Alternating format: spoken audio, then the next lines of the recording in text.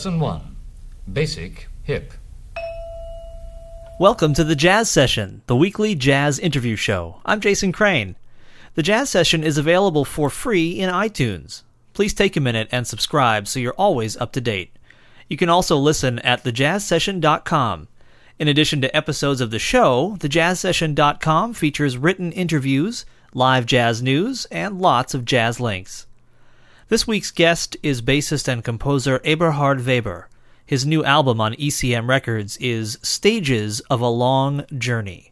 From that album, this is Silent Feet.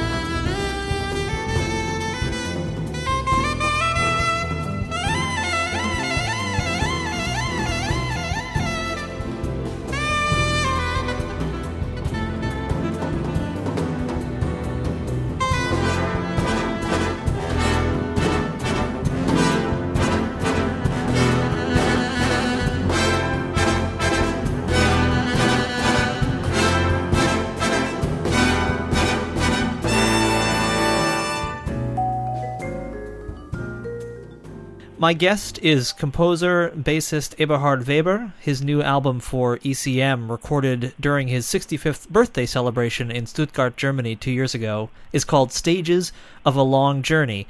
The album brings together many of the people with whom Eberhard Weber has been performing over the past several decades, and it's his first live recording and an amazing document of what sounded like an incredible evening. Eberhard, welcome to the show.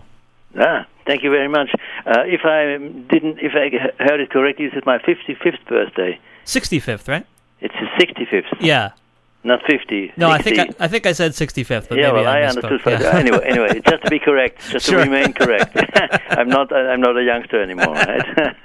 Fair enough. Well, Yeah. Will you talk about how this concert happened? It seems like a fairly large undertaking featuring the orchestra and all these musicians who are very in demand. How did this concert come about? Yeah, actually, it was always my long-term wish to play once with a symphony orchestra, but as you can imagine, it's really an expensive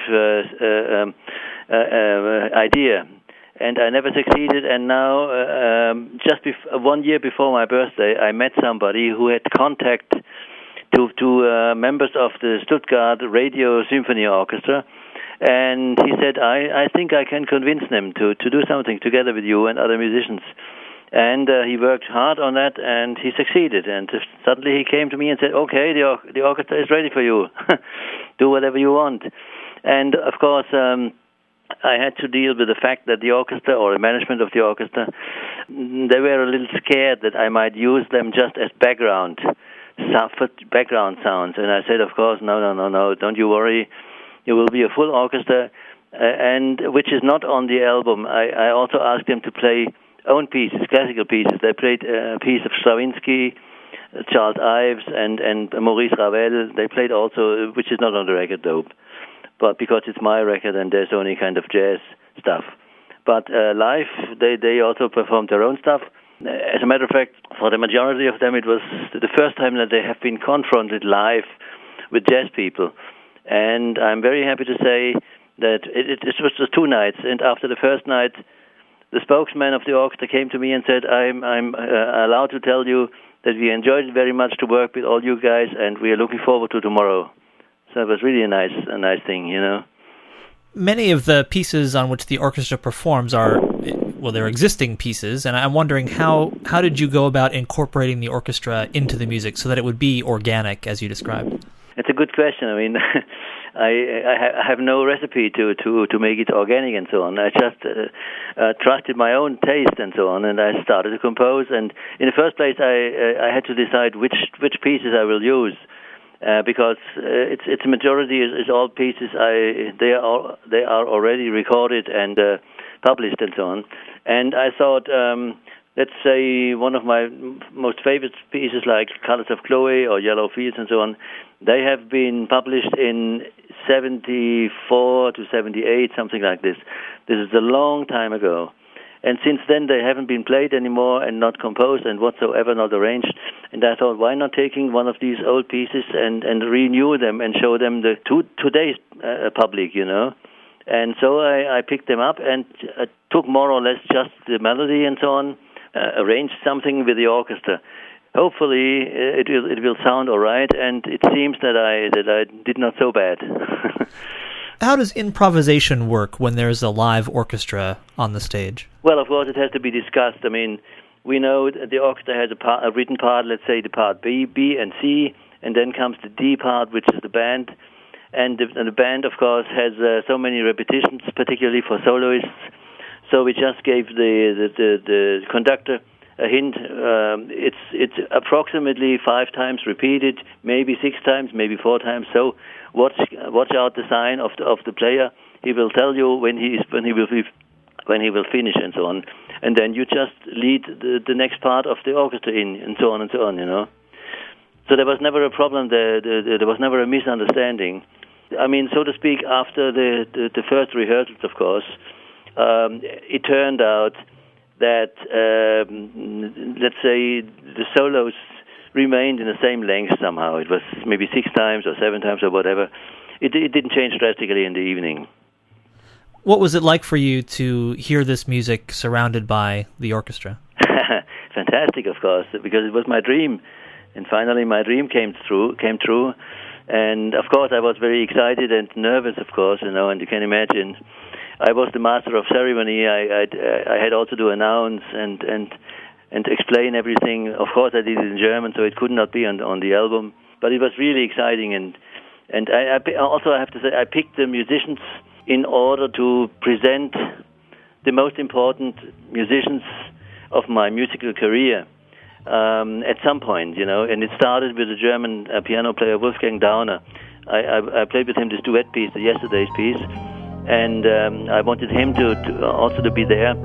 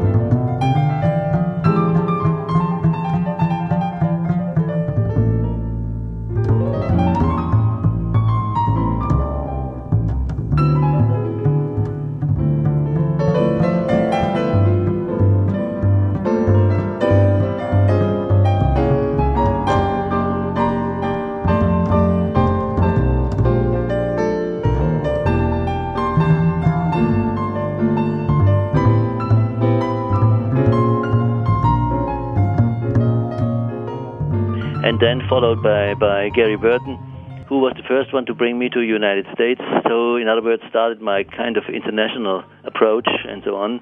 And then, of course, it was the other piano player, Rainer Brüninghaus, who happens to be in the Jan Garbarek group. And, of course, I wanted to have Jan Garbarek as well. And in that group, then, there was also Marilyn Mazur, the percussionist. And so it was only logical that the whole Garbarek group was also invited. And of course, it was a big financial situation, of course, and I would have liked to invite many more musicians, because I know a lot more musicians like Ralph Towner, Pat Metheny, and so on and so on.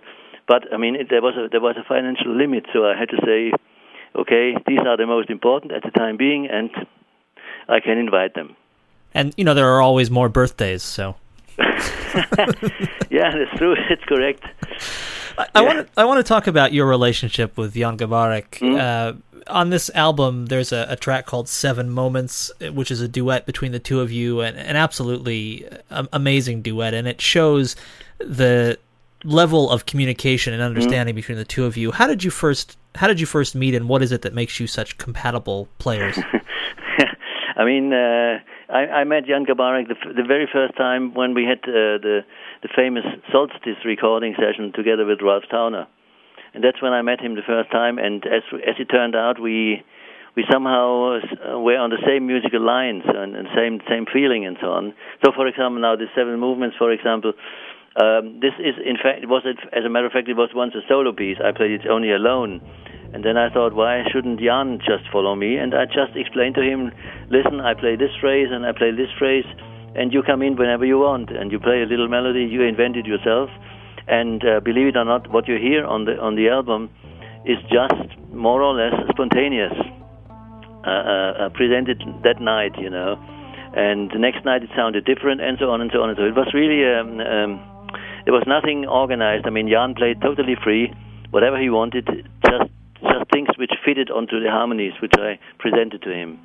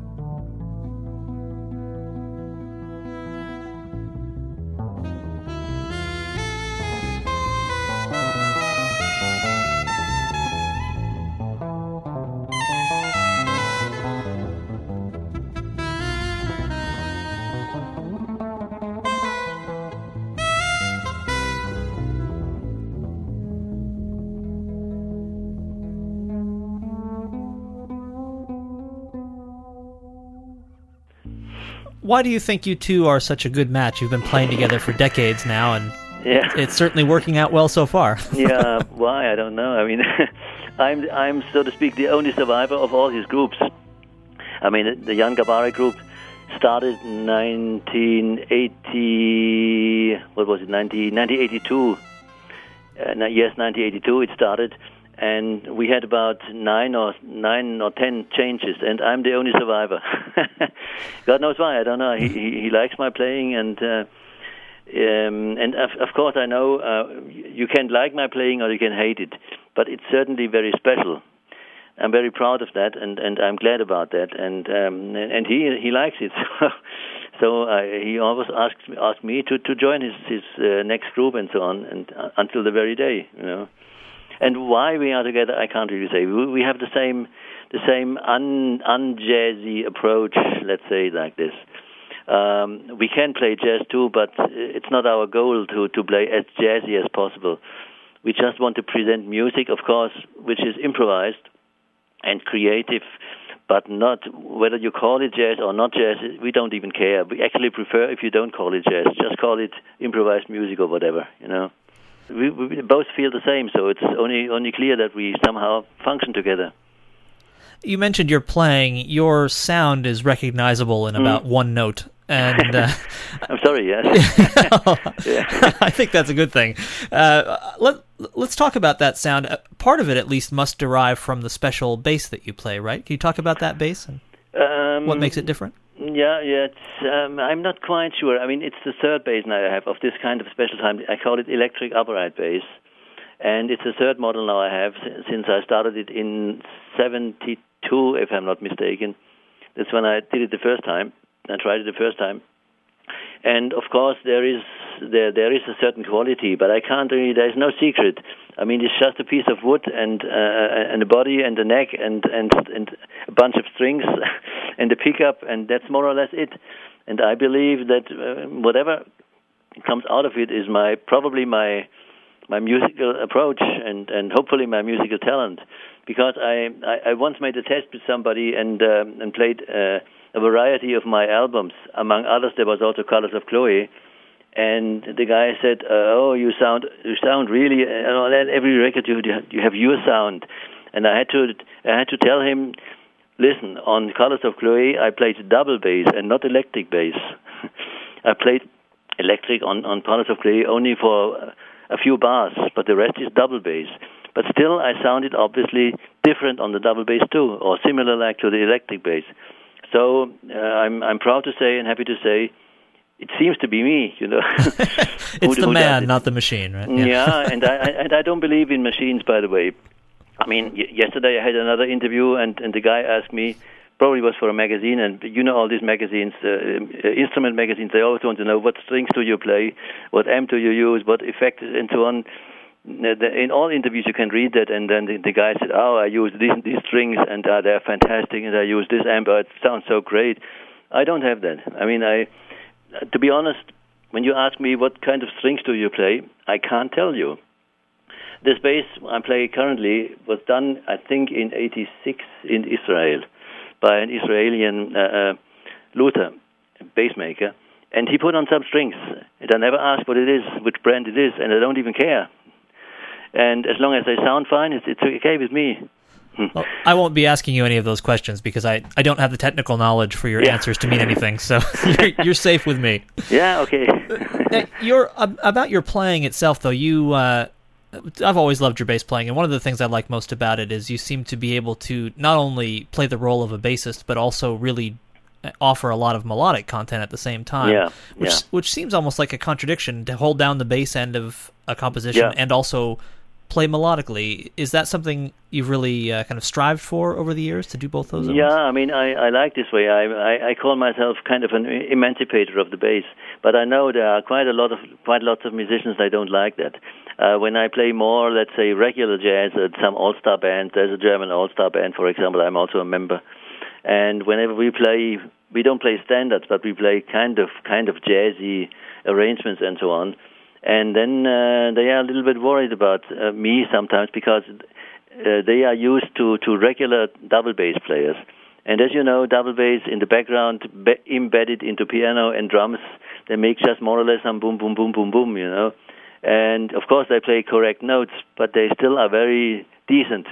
But now when I play, it's not a question of volume necessarily, but my tone is so clear that they are sometimes shocked that they hear definitely what the bass player plays. And sometimes I might also overtake a little bit because I can, if I want, I can lead from the double bass, from the electric bass too. And some of the front players, they can't stand that. They turn around and say, "Hey, is this a bass solo concert or what?" You know, and then of course I say, "No, I'm sorry, but I mean I just play as strong as you do." But you are not used that a bass player says what he wants, and I definitely I want to leave. I don't want to play permanently in the background. I want to stand at least in the middle ground or sometimes in the foreground too, like you guys. You know. You mentioned pianist Wolfgang Dauner, who's on this recording, and with whom you've been playing for more than 40 years. You said that it was Dauner who introduced you to the scene when you first began playing. What was that scene like back then? And where was that, in Stuttgart? It was around Stuttgart, yes. I mean, I was raised close to Stuttgart, and I wasn't a professional at all, so I was just an amateur, and he was a professional already, so whenever we had tiny little tours, or we played in the area around Stuttgart, it happened that some more or less famous musicians came, first German musicians, and then even some Americans or whatever, Don Menza and people like that, who happened to be with the army then in Germany, you know, as soldiers. And then they set in, and then so I slowly started to know more and more people, and he, so to speak, he introduced me. But it took still a long time until I decided to become a musician. I didn't want that right away. I was raised that I should rather earn my money honestly. My father was a music teacher, and he was not terribly successful. He was all right, but he wasn't terribly successful, and he wanted his son to make some decent money and not to struggle and so on and so on. So it took quite a while until I finally decided to do best what I can, and this was actually music. And as a matter of fact, it was my wife who said, now you do what you can and forget about the other stuff. Well, that was a valuable piece of advice. Yeah, absolutely, yes. One of the few compositions on the new recording that is not by you is Carla Bley's tune Syndrome, which is a wonderful choice and very, very different in many ways from what's on the rest of the recording. I wonder why you chose that. Well, in the first place, because I wanted the audience, and of course us too, the musicians, I want the audience to be able to listen to the insane technique of Gary Burton. I mean, this introduction stuff he plays, this introduction choruses, they are so amazing. And of course, he was. They celebrated him, you might say, afterwards, and they couldn't believe what he plays.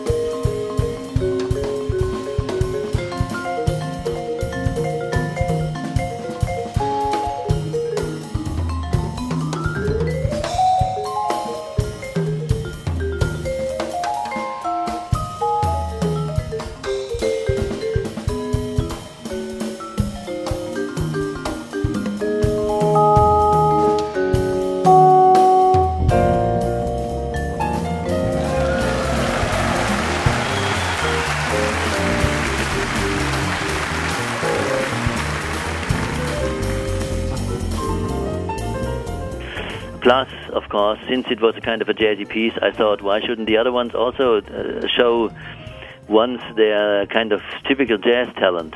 Also, Jan, he plays amazing saxophone, you know, which you hardly hear ever in this way because his music is different, you know.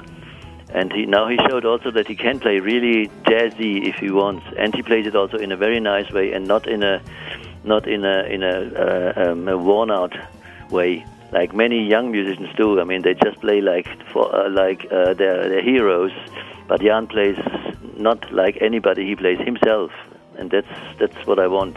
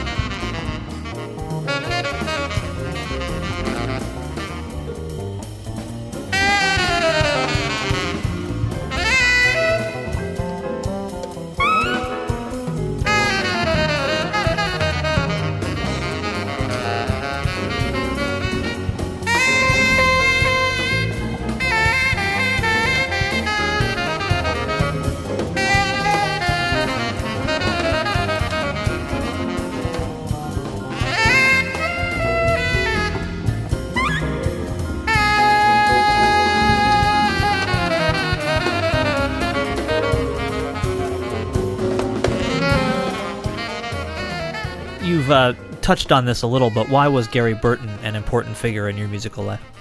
In the first place, he heard one of my albums, and said, I have to play with this guy.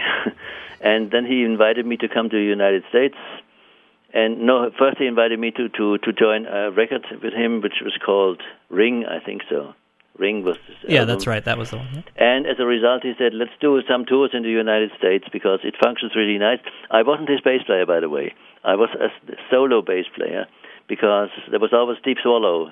He played, so to speak, the bass player's part, and I was allowed to play melody and solos and so on. When we did the tours in the United States, then we switched a little bit. So we developed a special technique, Steve and me. So once a few bars I played low and he played high, and vice versa, and so on. So it worked out. So actually we could do this spontaneously. We just opened a piece of music, a real book or whatever, and Gary announced, okay, let's play this and that piece. And then we did it spontaneously without even rehearsing, We just knew each other very well how to do that. And Gary was always very important for me because he was one of the first perfect musicians. Since then, I worked only in Germany, and there were good musicians too, but this kind of perfection Gary had to offer, and also, of course, Steve Swallow and other ones. This was so amazing for me that he immediately was kind of a hero for me, and now we didn't have contact for decades, you might say. But I thought suddenly for this surprise, I called him, and he said right away, I will be there. And I will come. I'm happy to come to Germany and to play these concerts with you. And I was really happy about that. As a matter of fact, he doesn't know yet. But next year we are planning to present live concerts in Germany and maybe all over Europe several times, maybe 20 times or so, with the same orchestra or another orchestra. So this is the same plan. So it might be actually once a live a tour, this project, once. Oh, that sounds very exciting. Yeah, it might be 2008 and 2009. That's the plan, at least. I mean, we try to finance it and so on. There are still negotiations, but there are definitely plans, and I'm sort of sure that everybody will participate. Are you going to expand the repertoire for that Yes, series? certainly, yes. We will play probably most of the same stuff, but of course different stuff as well too, new stuff and so on and so on. That's for sure. Because since we had other pieces which are not on the album, and we need a full 2-hour program, of course, there will be much more music and much more experiments and whatsoever. So I'm really looking forward finally to start to compose for the new project as soon as there is the okay and you can start now. We know what to do and when and why and so on and where. When I first received this album in the mail and I was just looking at the personnel and I saw that there was a beatboxer and a person playing an instrument called a hang, which I'd never heard of, I thought, well, that's going to sound pretty out of place. But when you actually get to it in the context of the record, it sounds absolutely like it belongs. And I wonder how you thought to involve these two musicians. Well, as a matter of fact, I played with this other Reto Weber. I played with him many times with other people, with Enrico Rava and with Albert Mangelsdorf and so on. We had many combinations, and among others, there was this beatboxer, and it was not planned actually. And when I had just planned the orchestra plus the other jazz musicians, and as closer as it got, and my friend is a friend of mine, Reto Weber. He said, hey, this is your birthday concert. Maybe I can come by just spontaneously and do something. And then I said, yeah, that's a nice idea. Let's do a duet piece. And then suddenly I said, we have this beatboxer. This might be a big surprise. And believe it or not, the first night, it was not on the poster. It was actually the orchestra didn't know. Just before the last piece, I stepped in front of the stage and said, and now we have a big surprise, and nobody knows, even not the orchestra. Nobody knows, and then I invited these two people. It was an insane success, of course, They couldn't believe it. They never heard it. The orchestra never heard that, and it was amplified perfectly in the hall. It was fantastic. I mean, some critics, in some reviews, it was even written this was the highlight of the whole evening, which, of course, I considered a little bit silly, but... Anyway, you can certainly hear the crowd show their appreciation. And it's only a very short version. I mean, it's about 6 minutes or so on the album. I don't know. Yeah, I think it's 4 minutes on the album. Or 4 minutes only, but in reality it was 12. Wow. But then I have to say, there was also a kind of visual stuff, his cap fell down and and whatsoever. So he made some funny and he made some baby sounds and kind of silly stuff which would not function on the record. Of course, it functioned live because it was spontaneous and the people laughed like crazy. But if you would have brought it also on the CD, you wouldn't understand, and it needed a live situation. Therefore, I cut it down to only 4 minutes or whatever it was, just to the musical content and not to the spectacular content.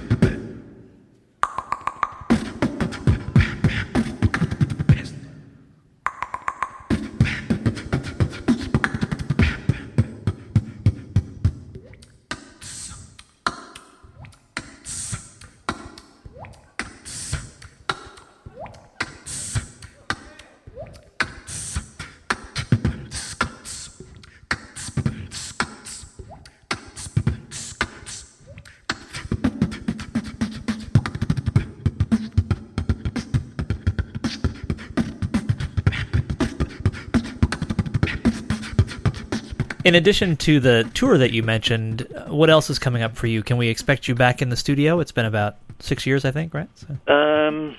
Not right away, because I'm not so well these days. I haven't published it, but we decided now, since there were so many rumors now, that we came out now that I had mid-April I had a stroke. And I was paralyzed left-hand side and foot and arm and so on. And I'm now I'm recovering strongly and sort of quickly, but still I'm not able to play the standard I would like to play, because my left hand is still not really functioning as much as I want. But I have lots of therapies, and I will continue to work on it, and I will be back. But the big problem is, everybody, all experts, therapists, doctors say, you will be back. That's very convincing, but none of them says when.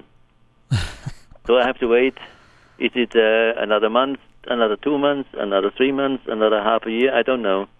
That's my personal problem in the moment. So you're doing physical therapy and also still playing the bass to. I try to play the bass, but I mean this is just a try. I mean, sure. I have no power in the left hand, but the fingers move already. This is the good sign. You when it happens to you, you are so happy about 1 millimeter.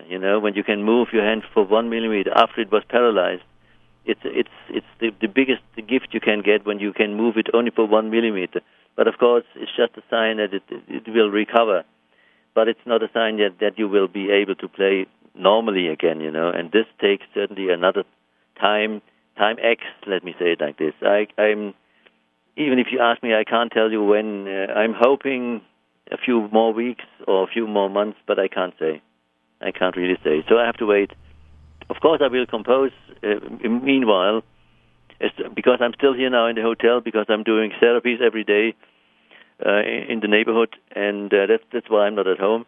And but as soon as I will be at home, of course, I will compose also for this orchestra thing and for other reasons, which I have to find out what for, to kill the time before I can continue to play regularly. So the Jan Gabara group has a big tour this year, and so far I instead of 100 concerts which are planned, I played so far 4 or 5 only. And whether I can join the group this year again, I have no idea yet. I will try, but I have to wait. And they are waiting for me too. They said, you are irreplaceable, so hurry up. I said, I will do my best, but what can I do? I can only start again when I'm back to my regular, hopefully quality routine, That's my current problem. Well, I wish you all the best on your recovery, and I really thank you for taking the time to talk to us about this fantastic album. Oh, you are welcome. Thank you so much, too. Thank you. Bye-bye. Yeah, bye now.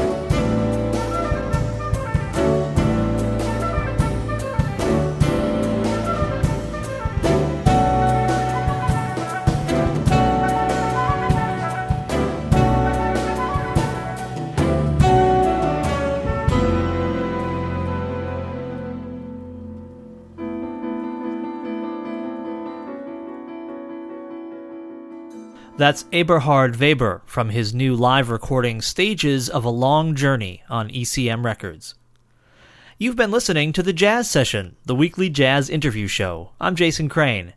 The Jazz Session is available for free in iTunes. Please take a minute and join the hundreds of folks who subscribe to the show and get the latest edition every week. You can also listen at thejazzsession.com. In addition to episodes of the show, thejazzsession.com features written interviews, live jazz news, and lots of jazz links. I'm really excited to report that earlier this week, the Jazz Session passed 15,000 downloads. Thanks very much to everybody who's made the show a success. Thejazzsession.com also features a link to the Jazz Session's Cause of the Month. This month, it's VH1's Save the Music Foundation. Please click the link and give them some cash. Thanks. For more interviews and reviews, visit allaboutjazz.com, the world's largest jazz website. You'll find my writing there beside that of many jazz experts and fans. You can contact me at jason@thejazzsession.com or call 585-473-5304. The Jazz Session's mailing list is available at thejazzsession.com. When you join, you'll get updates about the guests who appear on this show, plus other news from the world of Jason Crane. The theme music for the Jazz Session is by the Respect Sextet, online at respectsextet.com. Thanks also to Dave Rabel, who designed the show's logo. Thank you so much for listening. Remember to support live jazz whenever and wherever you can, and come back next time for another conversation about jazz on the Jazz Session.